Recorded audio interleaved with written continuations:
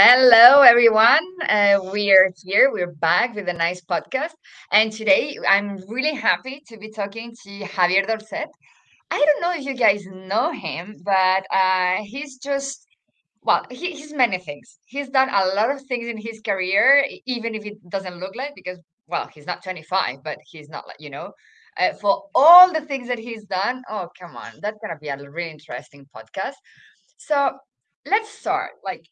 I've been stalking you as I always do. I've been checking online, like news and your LinkedIn. There's something that I didn't know. That is that you're actually an industrial engineer. So how you started with this kind of focus, like engineering and so on, to founding a startup that it's gonna take care, well, it's taking actually care of returns. So tell us a little bit about how you get there. Okay, so first of all, thank you for the invitation. So I'm really happy to be here and happy to be helping all of the ecosystem. So first of all, being in industrial engineer, so I will say firstly, and being honest, I will never expect to be engineer. I was not a really good student at school. I was kicked off from some schools. So mothers, do not panic when you have a kid that is not a really good student, but it can pivot a little bit through their study career. So I remember myself when I was a kid, always with skating was part of my life as uh, not just an sport, but as a way of life. So I was not paying attention too much to the teachers, being honest. But suddenly I turned 18. I get to the university and panic a little bit myself. I decide to go engineering. Don't know why. Probably one of my closest friends told me she was studying engineer, so I give a try. It sounds And cool. Engineering, it's yeah, always something that sounds cool. You have no idea about what the guys are so doing, being but it cool, sounds cool. but cool was to be a designer. Trendy. Marketing trend. It was trendy. Yeah, all of my friends that were more trendy were doing like the industrial designer and so on. I was about to study industrial design, but then I thought, okay, let's be honest. I want to do more things in my life than just being a designer. I don't feel myself a really good drawer, so I'm not gonna be a good designer. So let's try to find my strength. So I noticed in the university that one of my biggest strengths was numbers. So numbers, I will say, were my natural strengths. So everything from the starting point of getting into the university on board onwards was pretty smooth. Wow. So you're a numbers guy. A little Nice to bit. I'm a know. numbers. Nice to know. I'm a data freak. So you Some must people be an hate me Excel freak because too. I'm an Excel freak. I'm a business intelligence freak. I'm a data geek freak, and all of the words that you can imagine. Yeah, always watching the number. Sometimes my wives tell me, do not control the, the quality of the education of the kids or the relationship through numbers. I I always can say, imagine, like, okay, guys, what's the ROI of your study yeah, here? You got a 10, so much. Let's yeah, optimize that. I yeah. love it. So always, my life is always numbers. So at some point of your life, you moved across the sea and you went to LATAM to do some cool projects. What made Yeah. you do this jump? It's So something I that was, started here and went, I've or been really lucky the whole of my career, being honest. Obviously, the harder I work, the luckier I get. But I was really happy and really lucky to join Privalia early in my career. I was working before Privalia, just a couple of years, I worked for a construction company. But suddenly appears the opportunity to join Privalia early in my career. So first of all, what I can think it was a dream come true. So Privalia gave me the opportunity from Barcelona to work some months in Barcelona, and suddenly they told me, "Do you want to go for a couple of months to Brazil, to Sao Paulo?" I've been traveling around the world the whole of my careers. I've been in more than 40, 45 countries. So I love Wow. traveling. So when someone tells you, do you want to go to Brazil for a couple of months?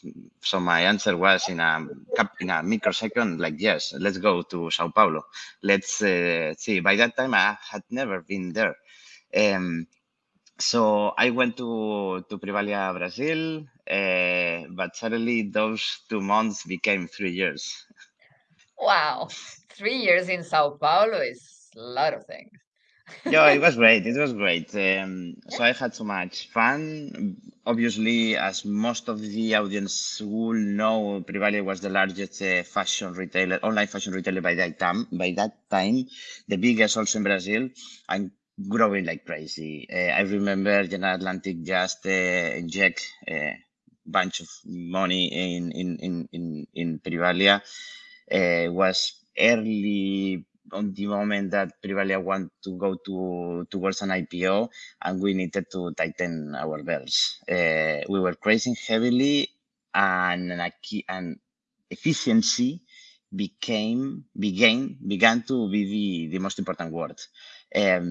Growth, profitable growth, or growth it, that we later were talking about, became really important.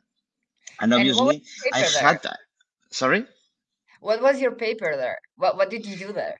So what I launched, I was reporting to the COO there, and I began to create projects in order to improve the profitability inside operations, inside logistics. I was reporting to the COO from one side, and to the chief commercial officer on the other side in Brazil. So I launched all of the. This is my first touch with returns. I began to resell all of the returns through creating a new department, and it was a clearance department. So that department became 8% of the revenues of the country and gave most of the profitability as all of the returns. I'm gonna say some really technical stuff, but now Perfect. all of the returns, they had a big accrual, a accounting accrual. Like 75% of the GMV, of the value of the product, of the COGS, were depreciated. So when we resell this product again, it was like injected EBITDA. Wow, So that's the great. project was really important. This was my first touch point with returns, as we were the first base unit country taking from the returns, recondition the returns, and to resell this again on the same ecosystem on Privalia.br. And actually, Brazil is a huge country, like huger than anyone can imagine if he hasn't been Yeah, there, he or she hasn't been there, because distances and transport are pretty crazy. How did you face amazing. that? Because So like Brazil is I understand that the return was going and then coming back, and that can last. yeah, so the operations in Brazil are really difficult, honestly, and firsthand. It has improved a lot on the last years, but it's really difficult country. But not just because of the size of the country, but also because of the taxes and how the accountability of the stock is done. Who has worked there will know what the nota fiscal is. Nota fiscal is crazy. You can imagine that every single item has their nota fiscal is their tax ID. Every single item. Not so you need to be invoicing every single item for every single movement. If you send product from one warehouse to the other, you need to be invoicing movements. So it's Wow. really difficult. It's a really difficult country. That is not for newcomers, not for juniors, who we used to say. Yeah, no, it's pretty crazy. I remember that once I tried to sell to Brazil. At that time, I was selling strollers, and apart that, like Wow. all the legislation is different, and you The have SUDAPs and customs stuff. is All the passing through taxes for the customs. income, it was like, no way, guys, no. No, passing through customs, getting through custom is impossible stuff there. Really, really difficult country, but an amazing country and a big opportunity for the ones that can understand the country, like Privalia did, and also Mercado Libre. Mercado Libre is the largest operation for Mercado Libre, even though it's an Argentinian company. Uh, most of the operations come from Brazil. Yeah, actually, you mentioned Mercado Libre, and it was a bit like my next question because from Privalia you moved to Mercado I Libre. moved to How was I that? moved so I moved to Privalia, Mexico first, and then Ah, I was the operations director for Privalia, Mexico, for 4 years, improving efficiency, lead times, and pretty much focusing on efficiency, cost, obviously, as Privalia is a hard discounter, so cost was really important for us. And then the opportunity of my life came up, and I was able to join since the early beginning and create from scratch all of the Mercado Envíos full program in Mexico. So I remember the first interviews. I thought, okay, those peoples are creating Mercado Envíos. Mercado Envíos is the logistical arm, branch of Mercado Libre. It's like the Amazon logistics branch.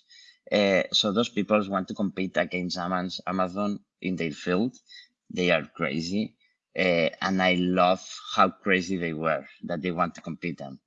Uh, and I remember this sentence from Salvador Dali that is always in my mind that the only difference between me and a madman is that I'm not mad. Uh, the other thing is pretty much the same. So I was able to join Mercado Libre as a head of operations for Mexico and create fulfillment by Mercado Libre from scratch. So we started wow. 3 people. When I left Mercado Libre, we were about 10,000 people. Wow. I just get goosebumps just for you to know. How do you start a project like this from scratch? Because you have, as you said, Amazon that is there and Mexico that is just like border with the main country, let's say, and it's not yesterday. This was some years ago. So they were starting to compete in that part of the logistics. How was it? How was the first steps? How did you create the roadmap?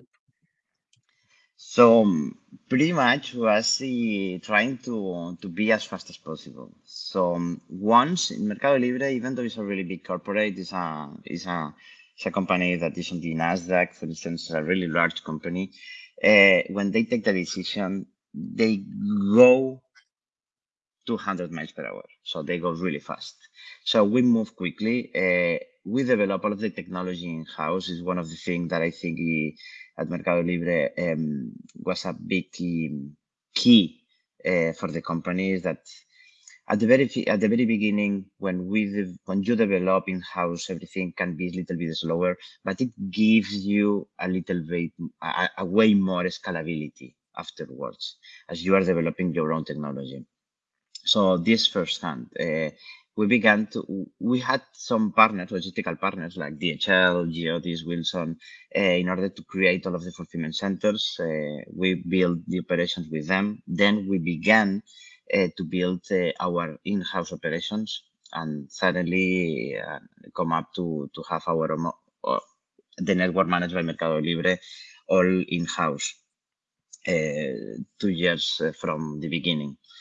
Uh, but the Wow. point here was the speed of action, trying to hire the best talent across the world, not just in Latin America. So we were able to hire people from the United States, some Latins that were living in America, some Argentinians, Mexicans, Brazilians that were living in Europe or in the States. We hired them. We hired the best talent ever, and we tried to beat the market on timing. This, first of all, and we were able through our own technology to scale really, really fast. Wow, that's great. Yeah, actually, when you build everything in-house and you're starting the project, it gives you like this kind of like, okay, we're doing the project while constructing the technology Yep, to keep yep, us like on the path, right? So it yep. makes complete sense, of course. And you not rely, you don't lay on other software company, so you can take your own roadmap. Yeah, You don't need to be at the speed of this of the one that is going slower than you. Because definitely. most of the software companies, for instance, for WMS, is the warehouse management system.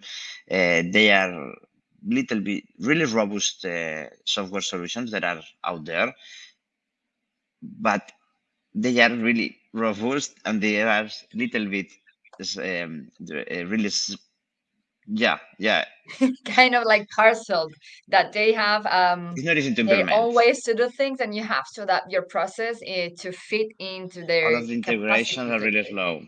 Yeah, the Yeah. integrations are really slow and are not that they are really robust, but they are not flexible, and it's not. It wouldn't be the best way in order to start from scratch a project Yeah, and at and a the new end, project. online is something that moves really, really fast, and trends change, needs change, way of communicate, Yep, way of selling, product yep, selling. It changes, so you need to be flexible.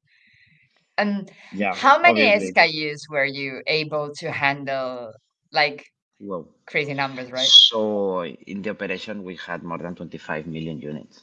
So Wow. around, I would say more than 5 million SKUs. Uh, So it was a really large operation. So we had more than half million square meters of operations. I cannot Yeah. even imagine how much is that. Like I cannot imagine the size of it. So Like, it was the largest e-commerce fulfillment centers in Mexico and the second largest on Latin America. wow.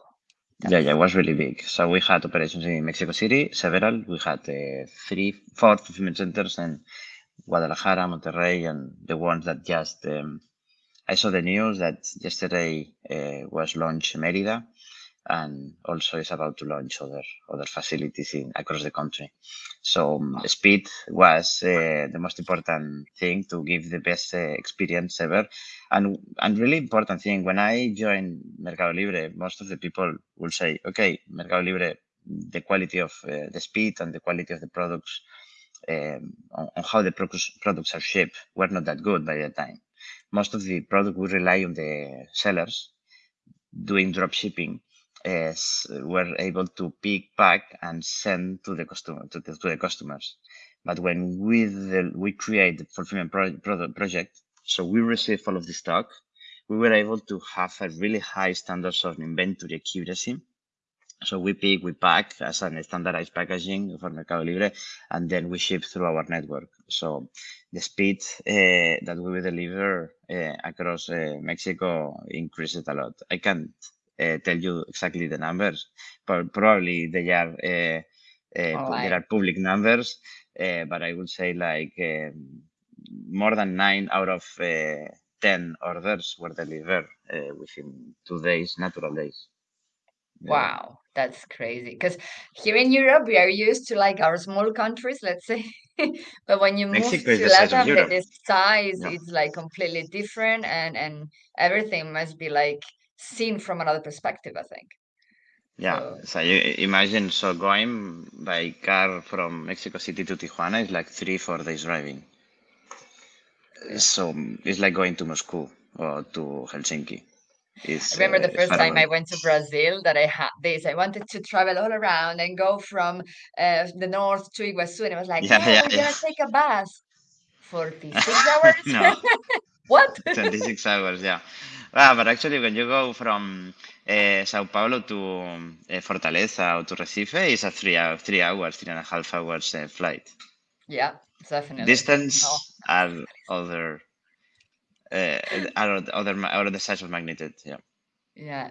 And going back to Mexico, what were the common, because of course Privalia is fashion centered, let's say, even if they have other kind of products, mostly we're talking about fashion, Yep. clothes, Yep. accessories, shoes, beauty.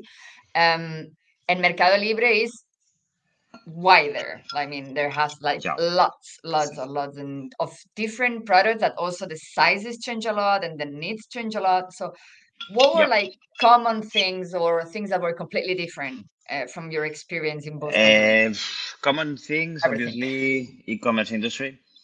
Both Privel and Mercado Libre operate in the same industry.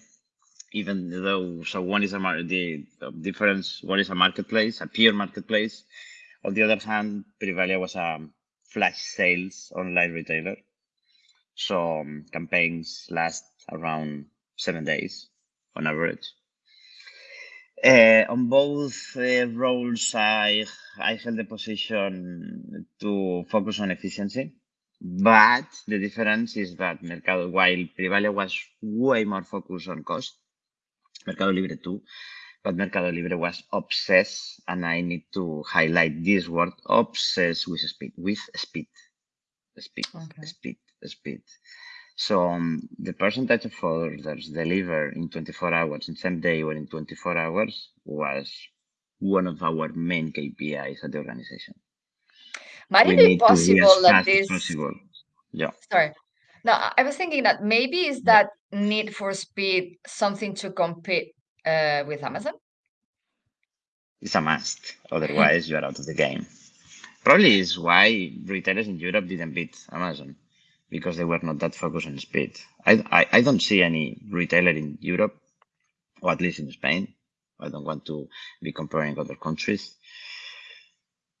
I don't see other retailers in Spain delivering at the same speed as Yeah. Amazon is doing, even delivering Saturdays and Sundays. It was a really good point. So another difference it was the company size and scope, obviously. So Mercado Libre is like 20 times bigger or 30 times bigger. It's another size and scope. And it was the tech focus on Mercado Libre was a main topic.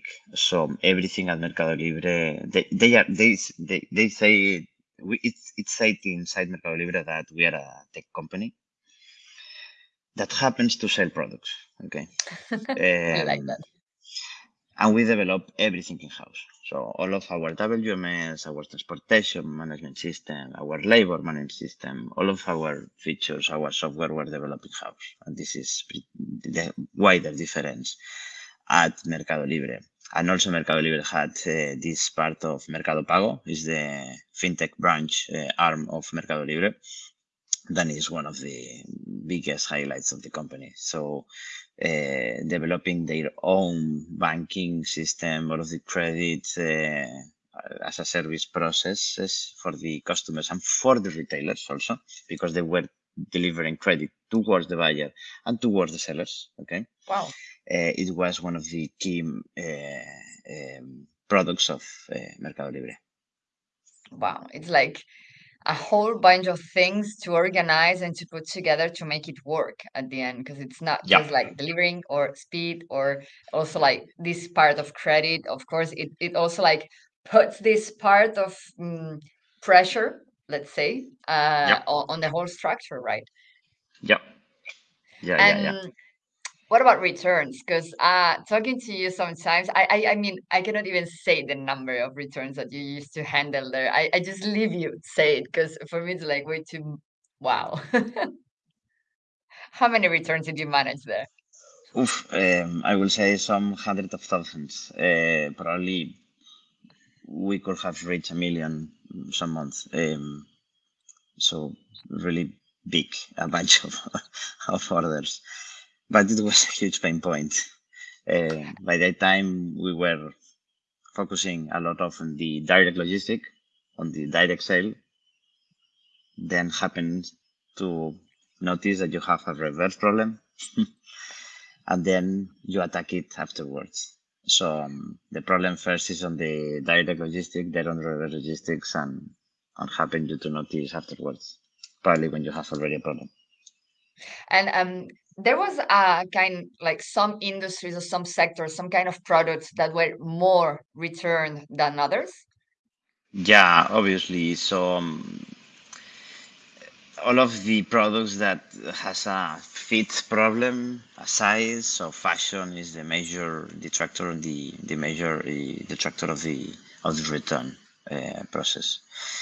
So imagine if the overall return rate in Spain, let's put as an example, it can be around 10%.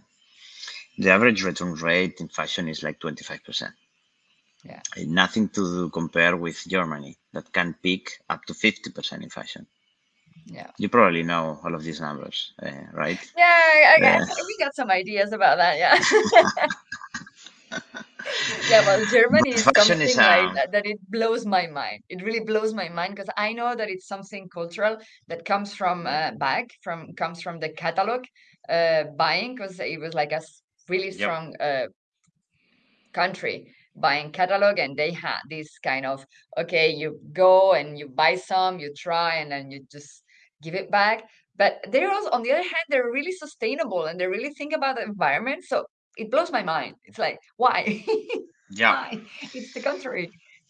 So what I've seen in the whole of my career is that the maturity on the country. So when the penetration of the e-commerce, the share of e-commerce orders out of the total retail increase, and the maturity of the country, it increases the returns. So Wow. as an example, the return rates in every single country, as the penetration of the e-commerce growth, the return rate growth, because it's obviously because people Yeah. at the very beginning they just buy the things that they know on the companies that they know. You are not taking Trying. any risk, trying taking risk at the very beginning. And this is obviously when on the early start of the e-commerce life. Now that people are taking more risk, obviously, but you don't have to be just the return rate as a problem.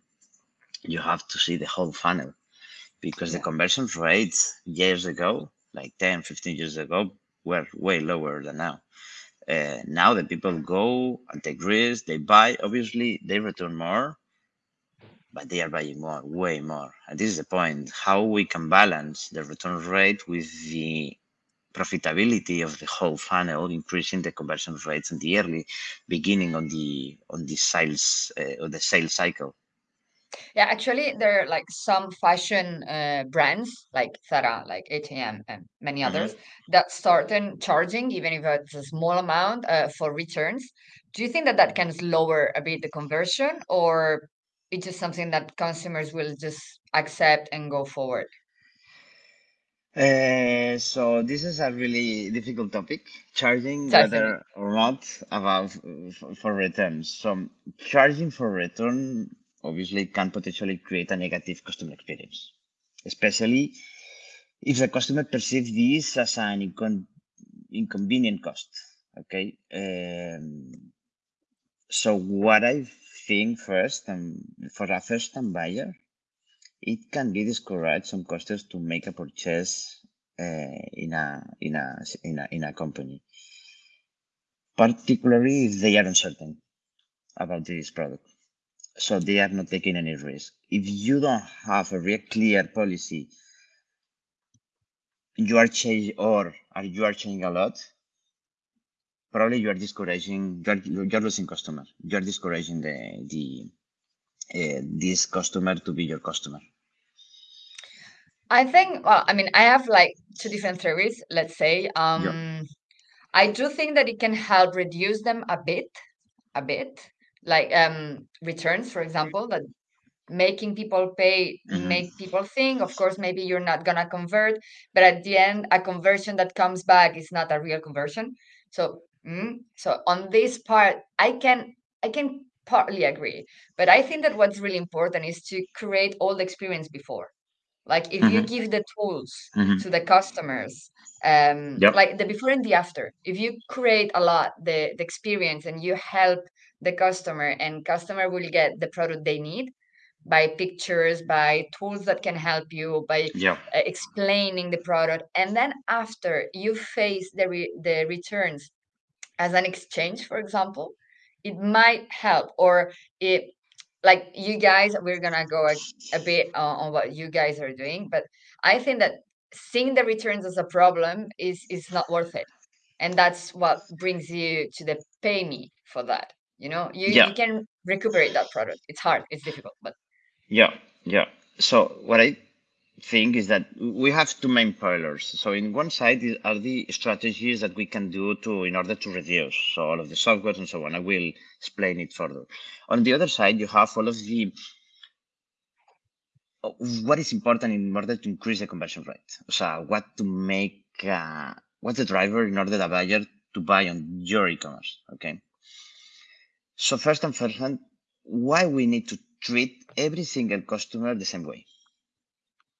definitely. Buyers are different. There are some buyers that buy 2 orders per year and returns one. It's a 50% return rate.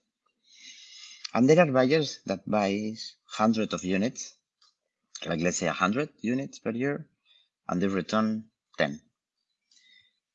10% of returns. So will you discourage the person that buys 100 units and charge to this person because they have a return rate of a 10%, whether it can be still profitable for you?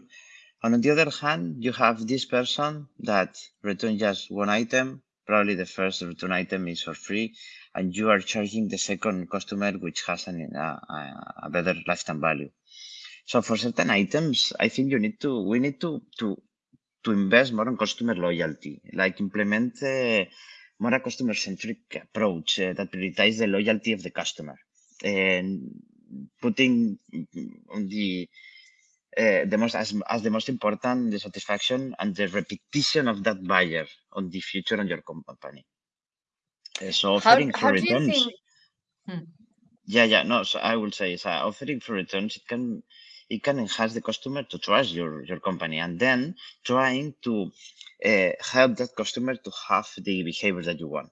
So, and as I was explaining before, so on the other side you have all of these strategies. So size softwares like Naiz.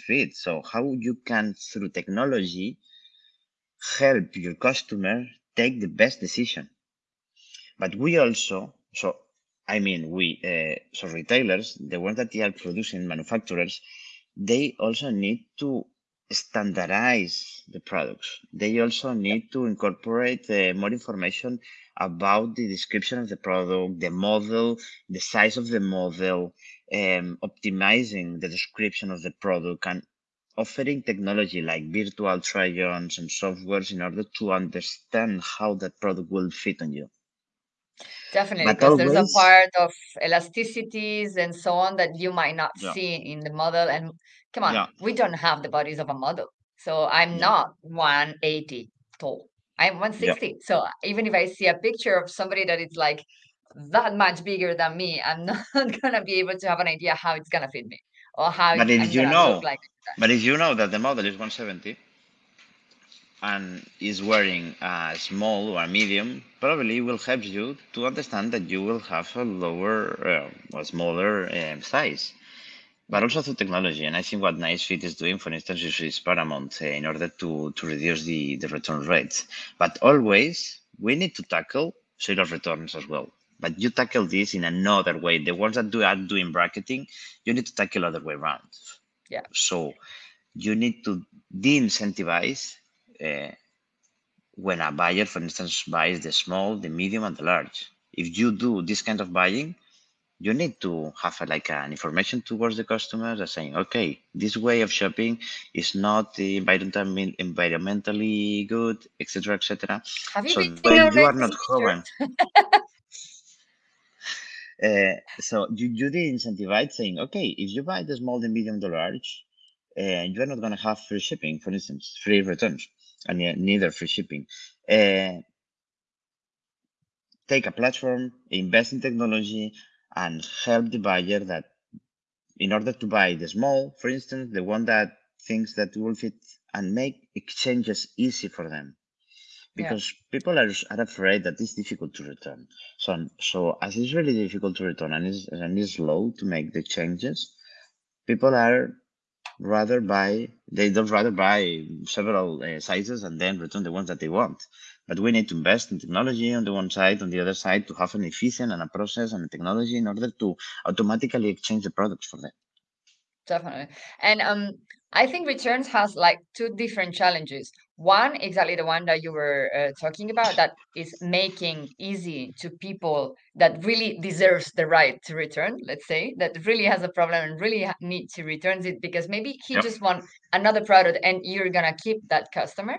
But also the part of the retailer that they're gonna have this stock around and they have to maybe reconditioning to do some reconditioning. So what do you think that it's harder, let's say, the logistics part of the return or the reconditioning part?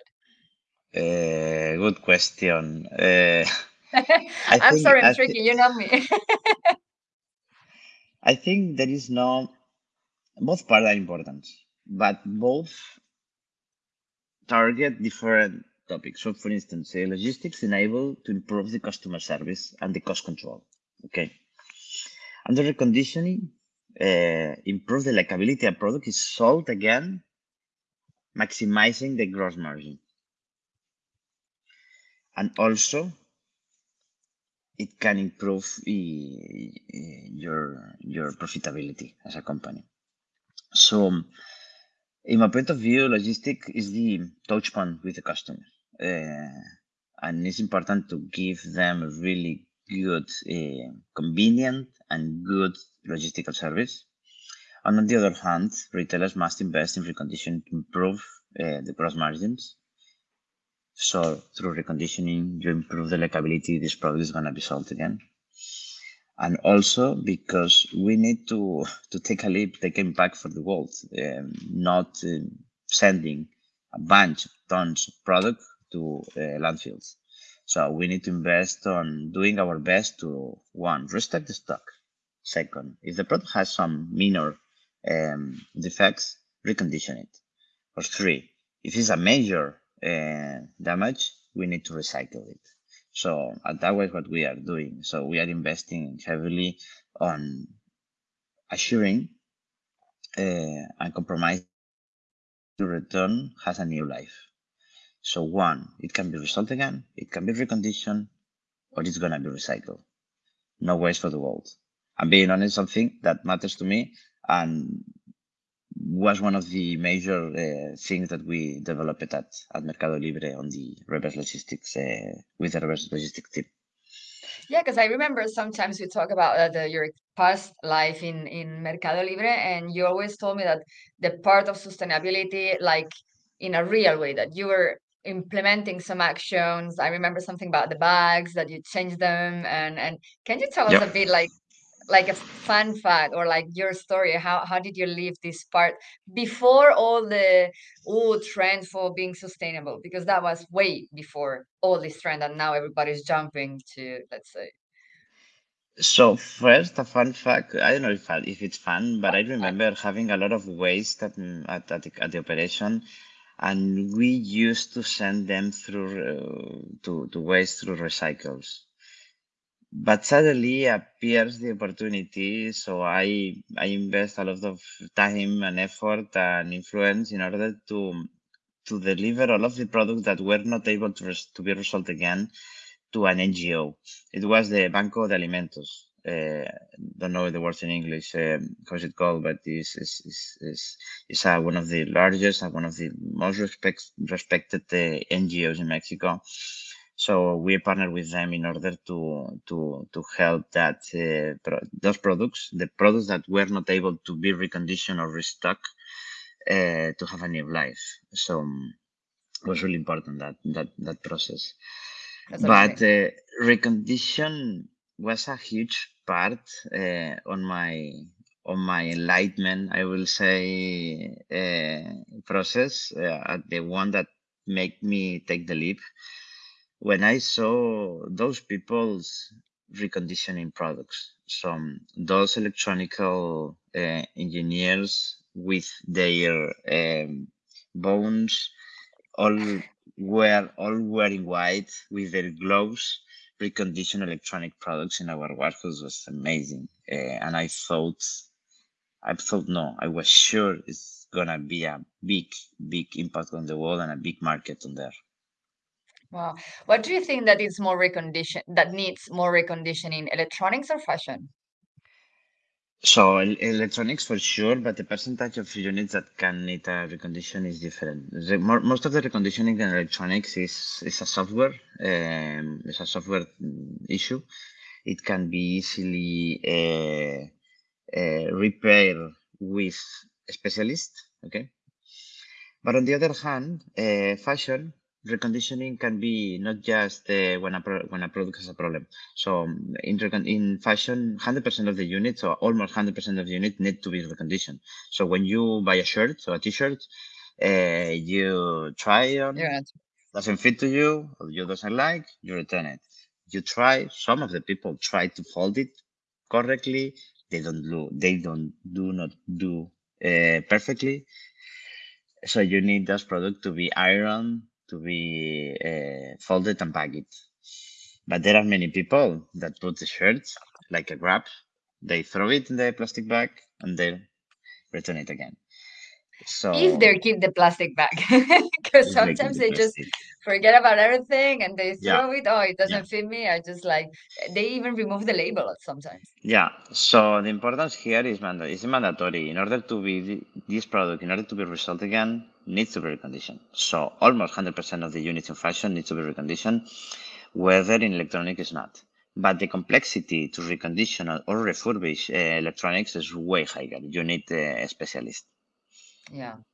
Yeah, no, definitely. I mean, the plastic thingy and the whites, it's like kind of a lab. It's like a laboratory in which they can recondition the Yeah, product, while fashion, even if you have to be like taking a good care of the product, it's something yeah, more like that. It's an operational stuff, not yeah, a yeah, technical stuff, let's say. yeah, yeah. So I mean, there's gonna be like hundreds, but what are the things that you feel that are kind of the same from the different, because you jump from corporates, from really really big companies, and now you co-founded a startup. So how do you deal with the differences? And the timings probably are going to be the same, because as Mercado Libre was a really fast company, like in developing and changing, a Yeah. startup is kind of the same, but the back is different. So being honest, I'm really lucky. I was really lucky on the companies I've been working with or for. So Mercado Libre, Privalia is an amazing company. A tech company, really fast company with one of the best cultures ever. Being honest, people matters there a lot. Uh, Yeah. and there was a bunch of crazy people and a friend of people that are still up to today. They are still friends.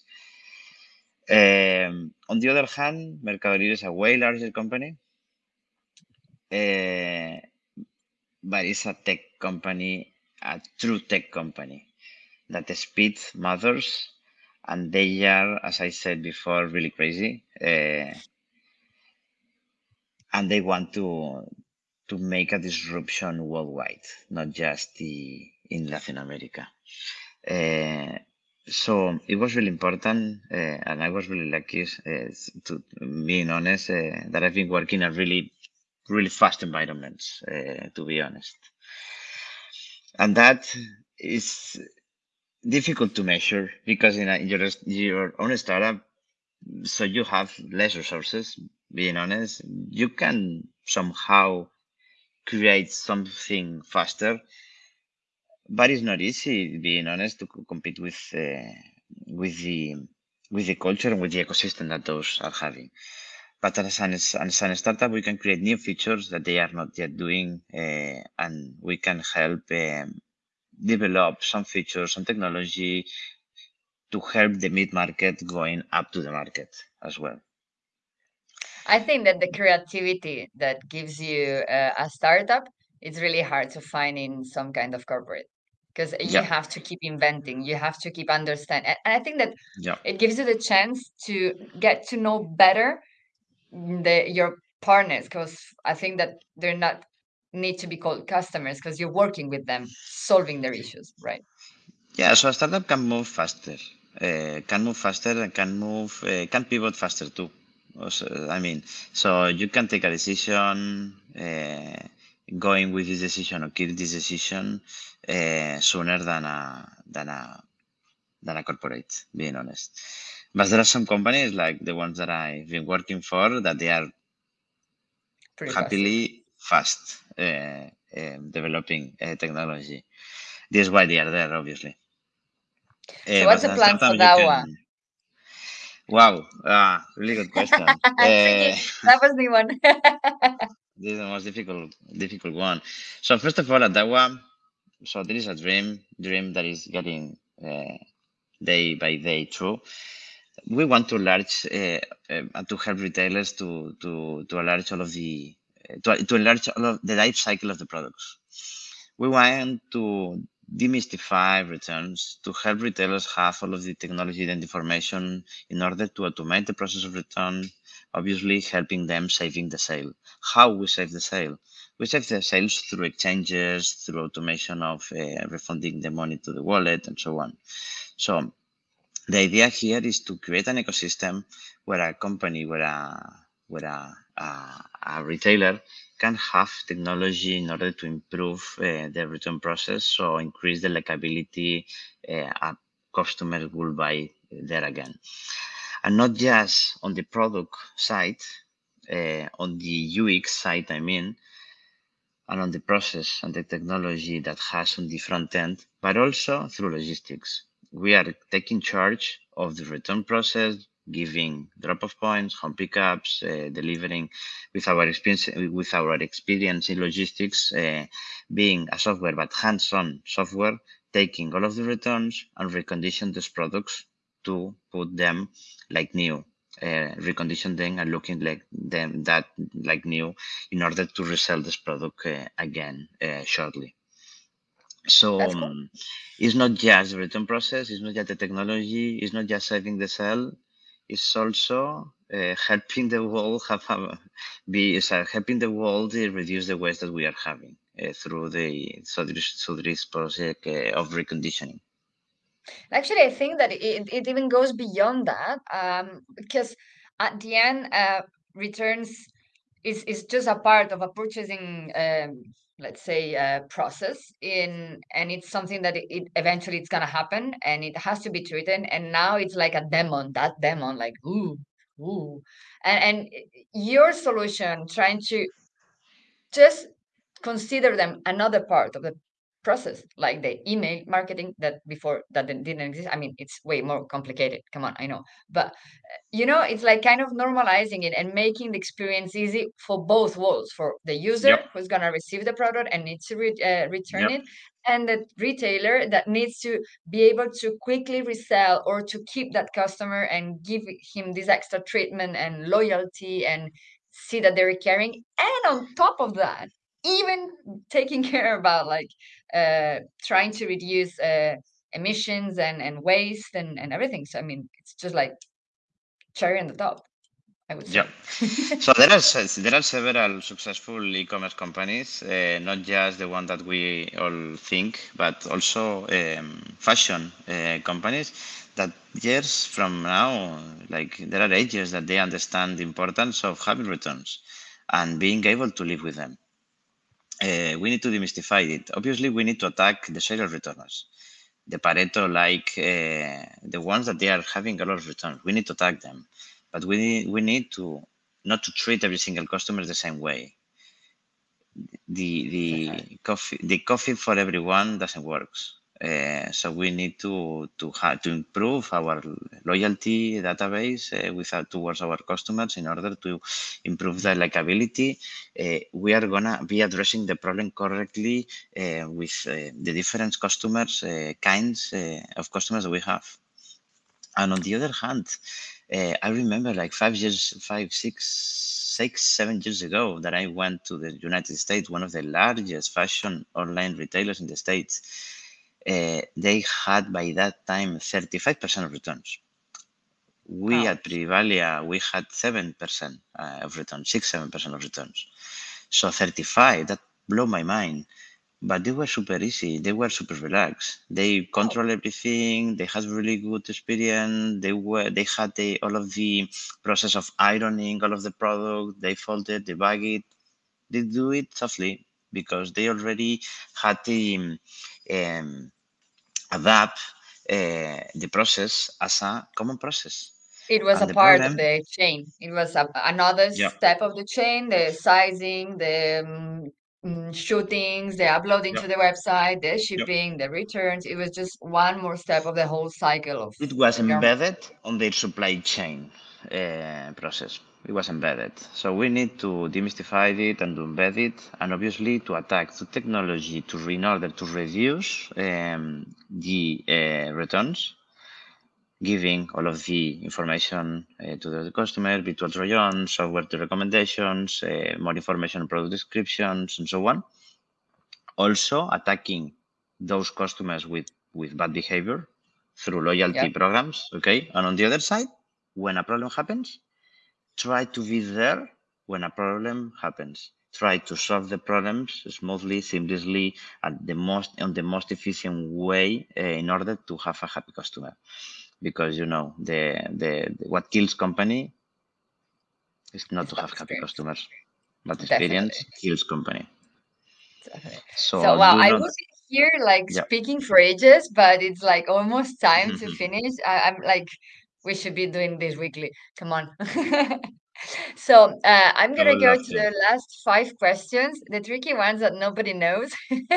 The ones that you heard us, you know more or less. They're super easy, don't worry. They're just like some questions that we like to ask to everyone that comes to the podcast. And it's also a way to know you a bit better, guys. So, first one is a bit tricky, maybe. Which is your favorite moment in the history of fashion? My If you favorite have one, moment I in mean, the history of fashion fashion has started like for ages me. ago. Yeah, There's yeah, been a yeah, lot of moments, even maybe an iconic thing that wow, when I don't know, for example, one of my favorites is when disco pants come back, like these huge like flares, like huge flares. I yeah, love them, and I'm happy they're yeah, back. yeah. You might have The don't have f- one. the first thing that came to my mind it is the first day that I jumped into Privalia office. I saw all of these models getting shoot, all of the production department with Photoshop, improving and taking all of the photos going live. And the first day that I upload a campaign and I saw a sales machine. For me, obviously, this is technology, is not about the fashion, but it's a fashion company, and it's a moment that I will never forget again. The moment Wow, that I saw a panel, a TV going, with sales, crack, crack, crack, and I saw, my God, this is technology is changing the way we are buying, it's changing yeah. the way we are selling. And later on, I noticed that I wanted to be there in order to change the way we do logistics because logistics e-commerce has changed a lot the way logistics is done. So it will be for Definitely. me this moment. That's super I'm cool. not I'm not a fashion expert. I know. That's why I know it was gonna be a tricky one. But I mean, I love the answer. I definitely love because Yeah. I can understand that feeling, right? That things are going Will on and never it's forget in my really mind. happening. Will never forget. Will never forget. This TV doing click, click, click, click, click, click, click, dollars, dollars, dollars, dollars, dollars. Oh, that blew my mind.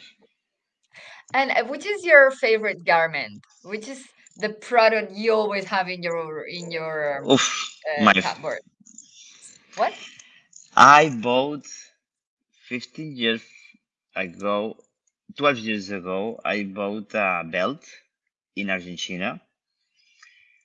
I'm using it. It's like a gaucho like of the leather, really good leather belt. I love it. You see it today and it looks like new. It's im- Wow. it's it blows my mind also. 12 years from now, using almost every day, and it looks like new. Good, good, good leather, really good one. And Wow. I have a leather jacket. I bought this in Argentina while I was living in Sao Paulo. Wow.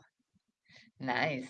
And which book would you recommend? We are really freaks with books. We really like Wow, reading and investigating. So, I'm a heavy reader. I love reading. It's really difficult to recommend one single book. If you let me recommend two books, I would love to recommend two of books. course. On the one side, in different parts of my life. One, Delivering Happiness. Tony Hsieh, the founder of Zappos. Uh, it's a shame that he died a couple of years ago. Yeah. But Zappos was the creator of the customer obsession, online customer obsession. So Zappos, Delivering Happiness by Tony Hsieh. And on the other part of my life, now being more on the part of investor and more on the entrepreneurship part of my life, I cannot hesitate to recommend the Almanac of Naval Ravankit. Okay, I didn't read The that. Almanac of Naval. The Almanac of Naval. Mandatory book for everybody who wants to be is on the VC, on the venture capital, or is on the entrepreneurship ecosystem. Okay, thank you. Sounds great. And related to things that mean something to you, do you have a favorite quote? I have a lot. People there are some people on my team that pull my leg because I'm always saying a lot of quotes. Um, I will say the one of Salvador Dali that I already mentioned. I'm gonna repeat it because That's I love it. The only difference between a madman and me is that I'm not mad. I I love it. love it. I love It's it. super cool. It's definitely like not just a quote, but also a way of understanding life, let's say, and Yeah, acting. yeah. Every really successful people that I met, they have flames of craziness. Do not be normal, be different. Yeah, I will being think. normal is just like overrated. Yeah.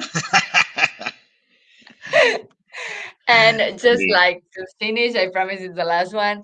Who would you like to hear in this podcast? Who would you like us to trick into Wow. be here and give us like his hour of happiness and knowledge? Okay. Difficult question too. I It don't can want be to put anyone. someone in Well, a anyone. I mean, compromise. I don't Yeah. think that I'm gonna get Barack Obama or something like this, but So I would recommend one of my mentors to be here. Is the actual COO of Van Privé, is Victor del Pozo. I have a really good relationship with him. It's a person that I admire a lot.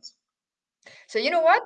I'm gonna do like an all in. Let's do a three people podcast.